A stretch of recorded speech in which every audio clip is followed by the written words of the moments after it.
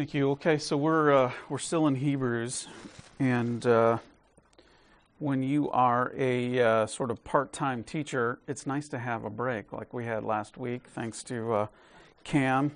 But there's a danger to that as well when you're a new teacher. Is that there's like 3 versions of this lesson laying on my kitchen table now. So hopefully I picked the right one here this morning. So.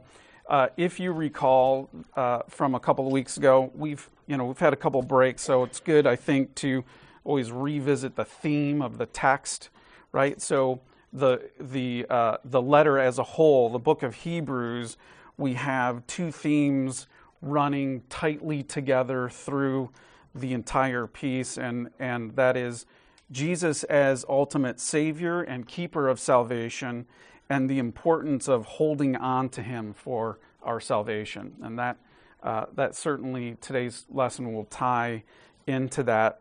A couple of weeks ago, you may recall, we looked at Moses and the example of a great leader of a nation, and the author of Hebrews reminding us that for all of Moses' greatness as a leader, he was just a player in a story that was about Jesus, and so I'll go back to verse 5 and continue reading 7 through 19. So in verse 5, just to kind of tie this in, now Moses was faithful in all God's house as a servant to testify to the things that were to be spoken later, but Christ is faithful over God's house as a son. And we are His house, if indeed we hold fast our confidence and our boasting in our hope.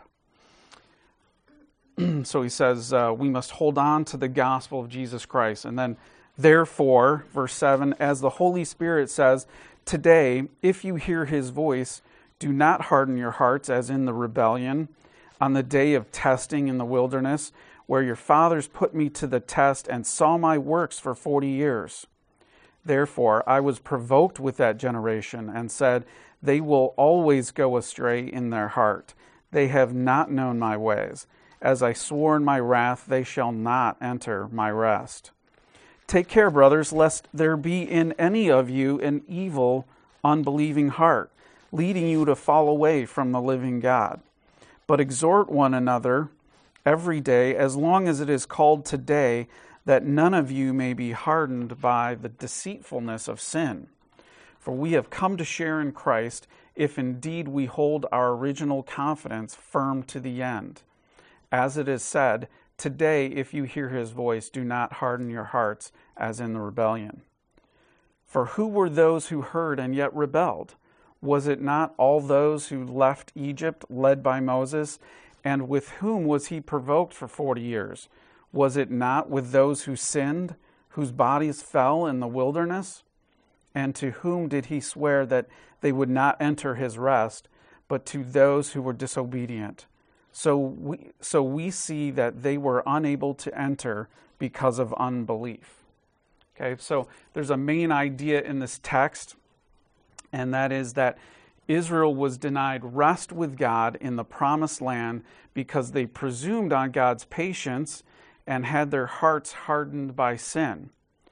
Exhort and encourage one another to hold firmly to your confession until the end, so your sinful heart will not lead you away from faith in God.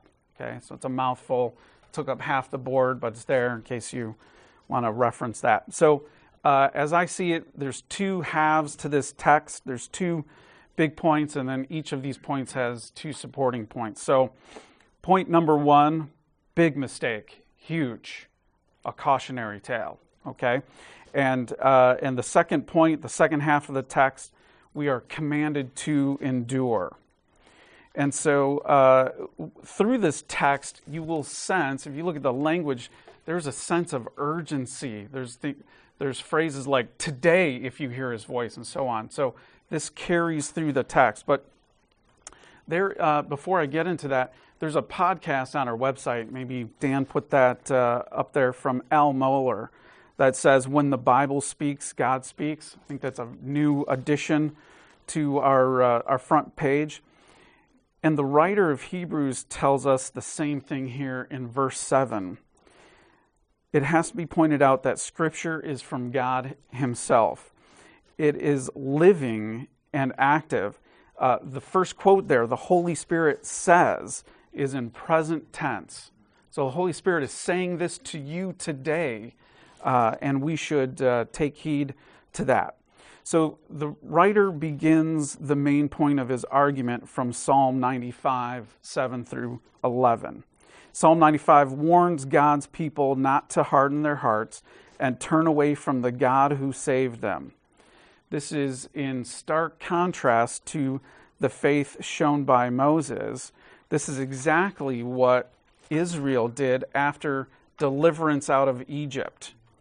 Soon after their rescue, they began to murmur and complain. They said they would be so much happier with slavery in Europe, if you recall. It's around Numbers 10 where Moses comes back with the law, and then things go downhill for the hearts of the Israelites. They grew discontent with the Lord.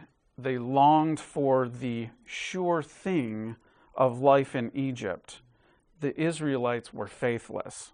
Why? It was easier than following God. The author presses the today to his audience with a sense of urgency. There's urgency throughout this text. The urgency still exists today. Today is the day to turn from your sin of unbelief. And the phrase, if you hear His voice, is important, I think. Resting in God's promises depends on hearing and heeding His word. God speaks to save His people. That God speaks to save His people is an act of grace. Okay? So, the Israelites, what they did, if we want to look at my artwork here, so we've got the Israelites here cruising through the wilderness on the other side of the escape from the Egyptian soldiers. We talked about this just before the Israelites escaped. Just remember what they went through, right? So they're running out of town while the sound of the wailing of mothers over the loss of their firstborn, right? They're rushing out of town only to find the Egyptian army pressing up as they come to the Red Sea on them, and they escape the waters crashing over their enemies onto new territory, and shortly after receiving the Ten Commandments, they are already tired of following Yahweh who saved them. Shocking, right? So they're off on their journey to the promises of the promised land, and instead of looking upward with their hearts, they now look and see suffering, difficulty. They don't know where their next meal is coming from, uncertainty, and so on. And their hearts have already dropped their gaze from the promises of Yahweh to what they see in front of them. Okay?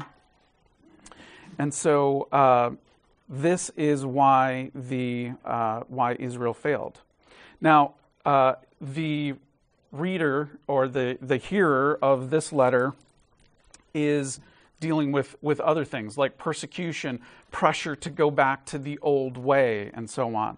And and so I started to think about promises that we have, that when things are difficult for us, that we would forget. We would they would not be first on our minds. I was thinking about in John 4, for example, eternal life to those who trust Him. Right, that's a promise that we have from Jesus. John 10, all of John 10 is about Jesus being the shepherd who protects His sheep.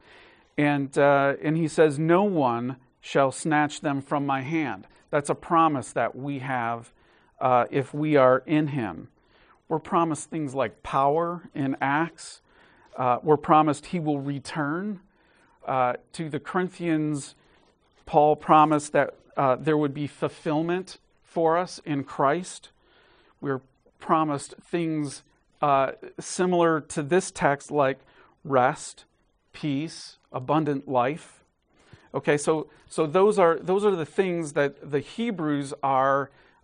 There's no evidence that they have turned from God. Rather, this is simply a warning. But the Hebrews are being persecuted. The Hebrews are being challenged, and the writer is reminding them to keep their focus correct on the promises of God and not on the persecution that they see in front of them. And so the author tells us why a generation of Israelites failed to make it into the promised land. They hardened their hearts. The Lord tested them in the wilderness in verse 8, and they crumpled up like a cheap suit. These people failed to keep their hearts oriented toward God. Rather, they trusted their own eyesight.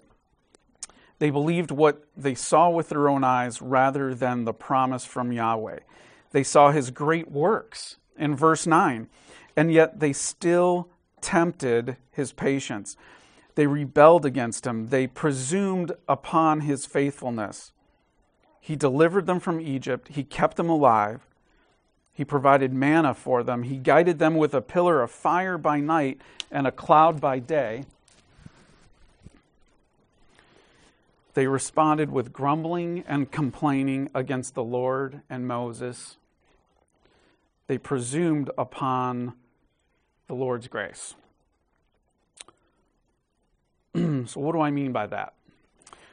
They were deceived by their sin. In their sin of unbelief, the Israelites thought they could live for themselves in the wilderness all together, like a big happy family. And then, when the promised land was in sight, they could hop back over to God's team and go in the promised land with him. God will bail us out. That's what they did. So Israel failed to enter the rest offered to them on the other side of the Jordan in verse 11. In his wrath, God swore that they would not enter Canaan. We are talking about the land promised to Abram way back in Genesis 15. And this is why there is an urgency in this text. The writer knows the danger and deceitfulness of sin. It's on display here in this story, this account of the Israelites. For these persecuted Christians, there is a risk they will look away from their confidence in Jesus. The writer uses this story to paint a picture for the audience receiving this letter. The rest, pictured in the land of Canaan, looks back to the perfection of Eden and points forward to the rest the church will find in the new creation. Rest in Scripture is a metaphor for God's blessings of safety, security, and salvation. In our text, in chapter 4, the writer will push further and show that Jesus is our Sabbath rest. But that's for next week. Rest is not a place, but a person in Jesus Christ. Jesus is a Savior better than Moses, and we will learn he offers a rest better than Canaan ever could. The warning in these verses is serious and sobering. If you are faithless, rebellious, and unbelieving, you can expect to die on the wrong side of the Jordan. While Moses believed and held on to God's promises, the people did not. So with that setting, we are commanded as a church here in this in the second half of this text to endure. Okay? Now, there's a danger of our hearts. Our hearts can be sinful. And so in verses 12 through 19, the author shifts the focus from the cautionary tale of unbelieving Israel and warns his audience against falling into the same unbelief. He exhorts these believers not to follow in the footsteps of those Israelites and encourages them to endure in the faith so they can enter into God's once and for all rest in the new creation. So in verse 12, he applies Psalm 95 to his audience. Israel sinned because they did not believe God. They had an evil, unbelieving heart. Unbelief puts us on a path away from God. The author wants his reader to guard his heart so that he will not end up like Israel. Take care lest you have an unbelieving heart, leading away from God, as he says. So how do we combat unbelieving hearts? Verse 13 provides the remedy. Encourage each other daily while it is still called today. Now, the author of Hebrews is doing exactly what Paul says to the Colossians. He says to admonish one another in all wisdom through psalms, hymns, spiritual songs, and singing to God with gratitude in your hearts. Immersing yourself in the watchful care of the church, in the preaching of the word, and the exhortation of fellow believers is the remedy to an unbelieving heart. We must do this today. There is no guarantee of tomorrow. The church has an urgent task with great eternal significance. Sin is dangerous, and that's why this warning comes with such an urgency. See, the Israelites ran out of time. They got outside of Canaan with unrepentant, unbelieving hearts. Their time was done, right? And so we have this urgency for us, the hearer in the church, to not look away, to not fall away, to not harden your hearts, because we don't know how much time we have. The author describes an evil, unbelieving heart as a heart that has been hardened by the deceitfulness of sin. The Old Testament tells us a hardened heart is terminal. And so we need to talk about warnings a little bit and then sort of finish the text. So I'll flip this around.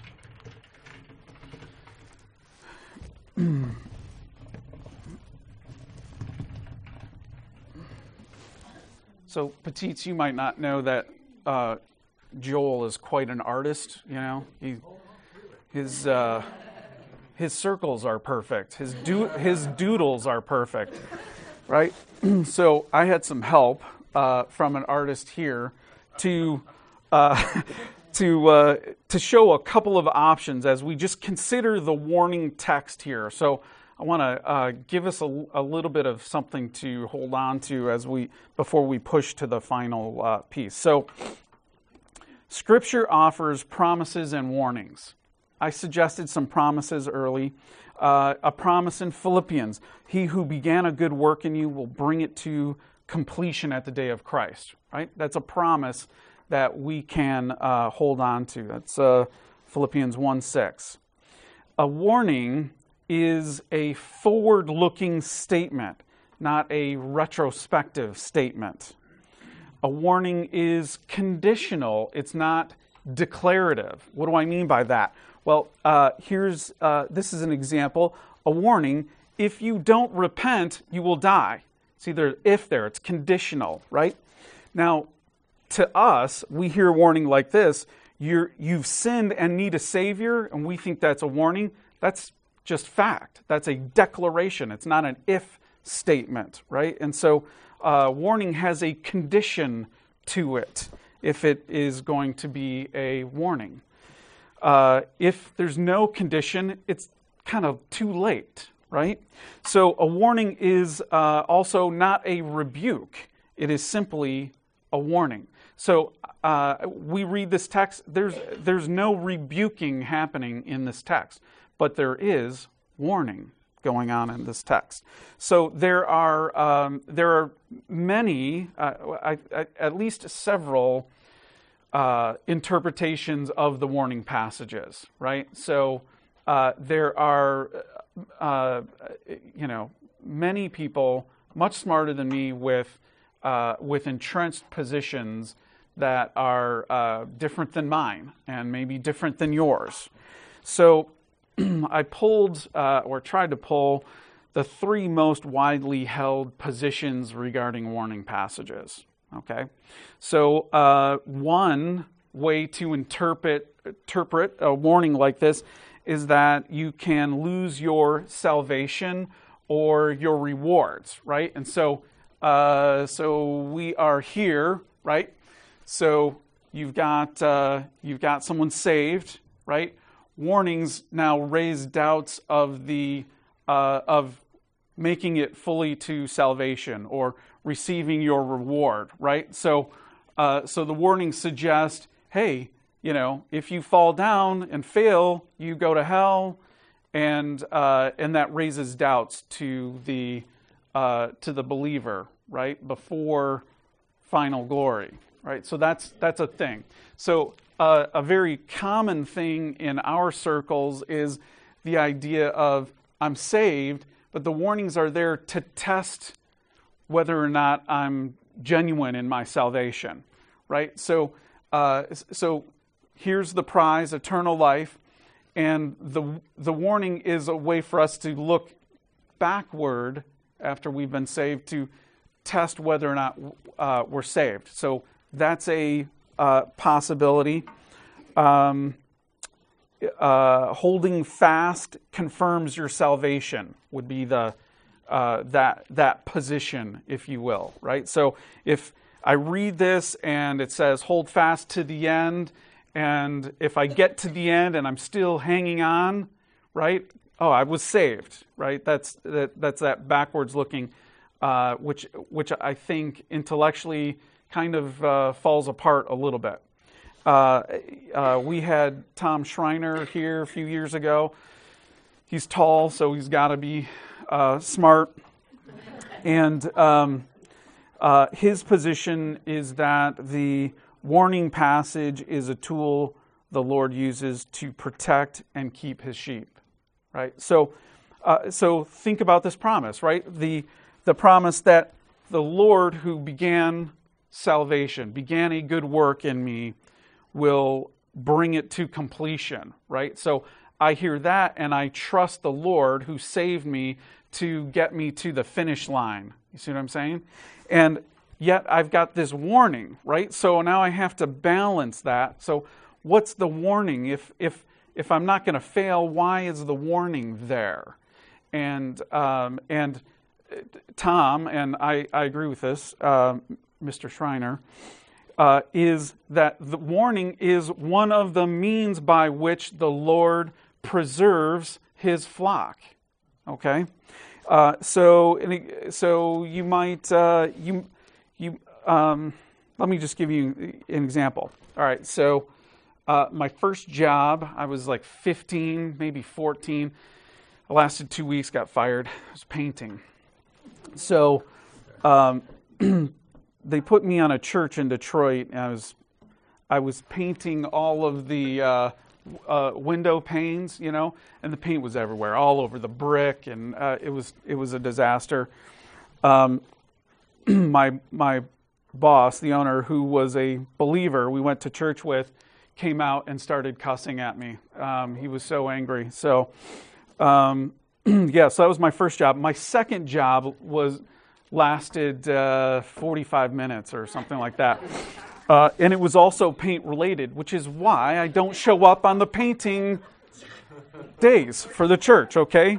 I said something to my wife, they're painting trim, and she says, you know what happened last time you paint trim? Don't go, okay? So I show up at this place in Romulus or whatever. It's a factory, I guess, that makes paint, okay? So the guy's a friend of my parents, and took me in, and he walks me through.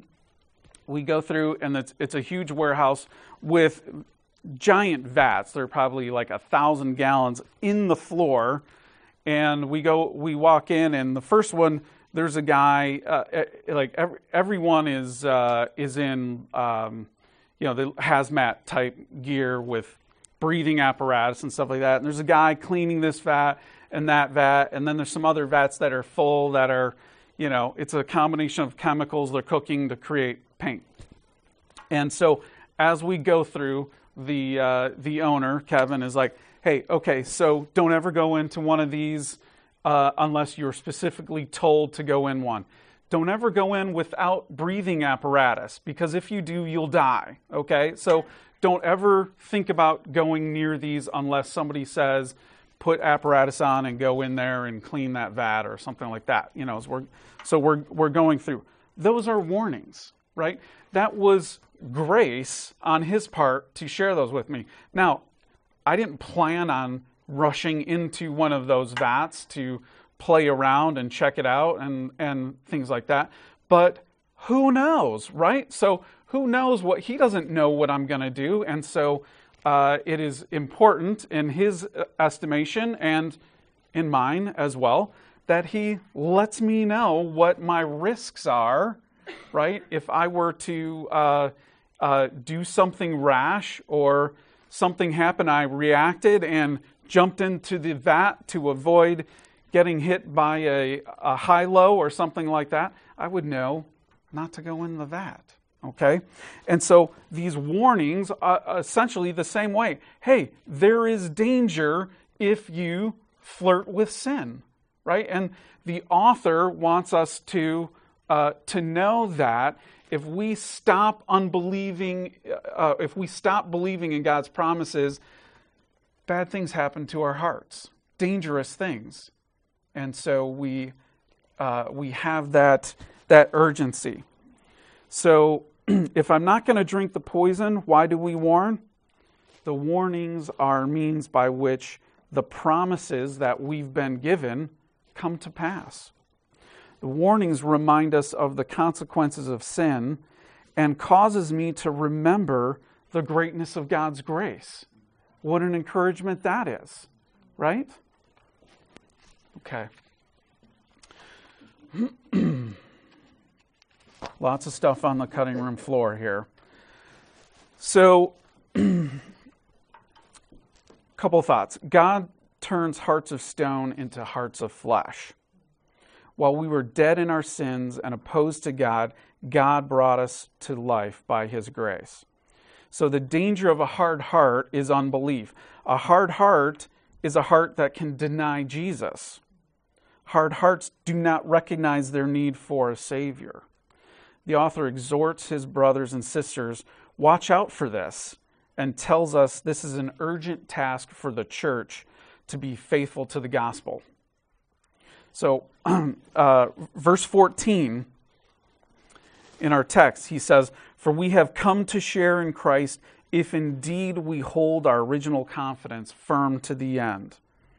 Our original confidence is talking about our conversion, our first confession of faith in Christ. When God generated a stone heart by the power of the gospel. Our original confidence is in God. He begins our conversion. We have a responsibility then to persevere in our faith, and God is ultimately the one who keeps us. Yes? So, I think the Bible is explicit with the fact that those who are His will persevere. However, in Philippians chapter 2, it says we must work our salvation with fear and trembling. Yeah. But it also goes on to say that it is His good pleasure to willing to work in us. Yeah. So there is a tension. It's not easy, right? We wouldn't need Sunday school teachers if it were. But there is an already not yet thing going on here. Through all of Scripture we see it, and through our salvation. That we're saved, but we're being saved. We have the promises, right? And we have Jesus, but we don't have Jesus in the new creation yet. So there's this balance and this tension that exists, which I think creates some of this. Yeah, so I would just add, everything you said I totally agree with, Bill. Thanks for the work you put into this. I would say that we would all agree that God saves us and keeps us saved, right? Right. Everyone in here would say amen to that, right? What Bill's teaching on right now is one of the ways in which he keeps us safe. the warnings are one of those tools that he uses among in his people to keep us safe. Like, so for example, I remember, I think your wife, Ashley, did you guys come when I was preaching in Galatians? Is that right? Do I remember that right? Correct. Because I think I remember a question from her. I was teaching in Galatians 5. At the end of Galatians 5, you got, this list of sins, right, of the works of the flesh. And you got just this long list, envy and drunkenness and orgies, etc., right? And then Paul writes, I warn you, as I warned you before, that those who do such things will not enter the kingdom of God. Ashley's question, does that mean you can lose your salvation? Well, that's how some people interpret it. But I would say the right way is to see those warnings as one of the ways to keep people out of sin and keep them on the road of faith. Right? So it's completely appropriate for us to warn each other when we're in sin. So you see me in sin, you can say, well, I don't want to offend him or whatever. I don't want to get into his business or that. That's one way, but that's not the way to love somebody. The way to love somebody is to confront them and say, listen, you're living in such a way that the sin that you're living in, those kind of people don't go to heaven. And what it does is it causes me, the sinner, to consider the consequence of not enduring. And that frightens me when I start to think in those terms, right? That's one of the ways God keeps me on the road to salvation.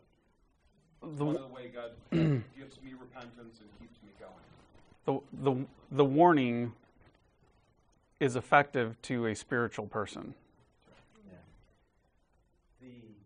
The second and third ones there, when I think about it, I feel like they're maybe not even mutually exclusive because I've often thought, I agree with everything everybody says here, but I've often thought that, there are warnings and, if you see someone or ourselves, off on this, a lot of times you say, well, apparently, not that we're the judge, but apparently that person must not have really been saved at the beginning. So in some ways, it does feel like a test of genuineness. Yeah, I can see that. You know what I mean? Yeah. So when you're saying, gee, I don't buy this, I buy this, and I'm thinking, well, I'm not sure that they might both be true. But right. Can I just push back on that? Yeah. So I agree with what you just said. I would just say that test of genuineness is found in other texts, not this one. This one's a warning, and it's to cause us to consider what happens if we abandon the faith. There's plenty of those other ones, to test and see that you're a Christian, right? Like 1 John's full of test of genuineness, tests. Yeah. So 1 Peter 1:5 says, who by God's power are being guarded through faith for a salvation ready to be revealed in the last time. The church warning each other and carrying each other on is one of the ways that the Lord preserves our salvation. So verses 15 through 18, as we are out of time, the author goes back to the quote from Psalms to argue for persevering in the faith. He speaks of the importance and urgency of hearing and obeying God's voice. In the wilderness, God's people committed many sins, but one sin prevented them from entering the promised land. It was the sin of unbelief. You cannot find rest with God without full faith in His salvation plan in Jesus. God's miracles were on display for 40 years to these people. Imagine His wrath as He provided for them like no other group of people in history, and no repentance came.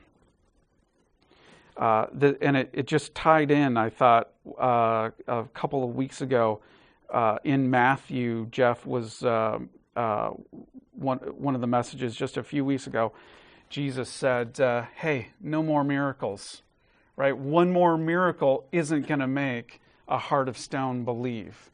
Right? They were saying, well, if you could just do one more, the scribes and the Pharisees, and the same thing here was on display. So I think warning passages are, can be a lot to handle, but we have these two things happening in the text here, and that is the Lord preserving His people by exhorting His people to be faithful to hold on to His promises.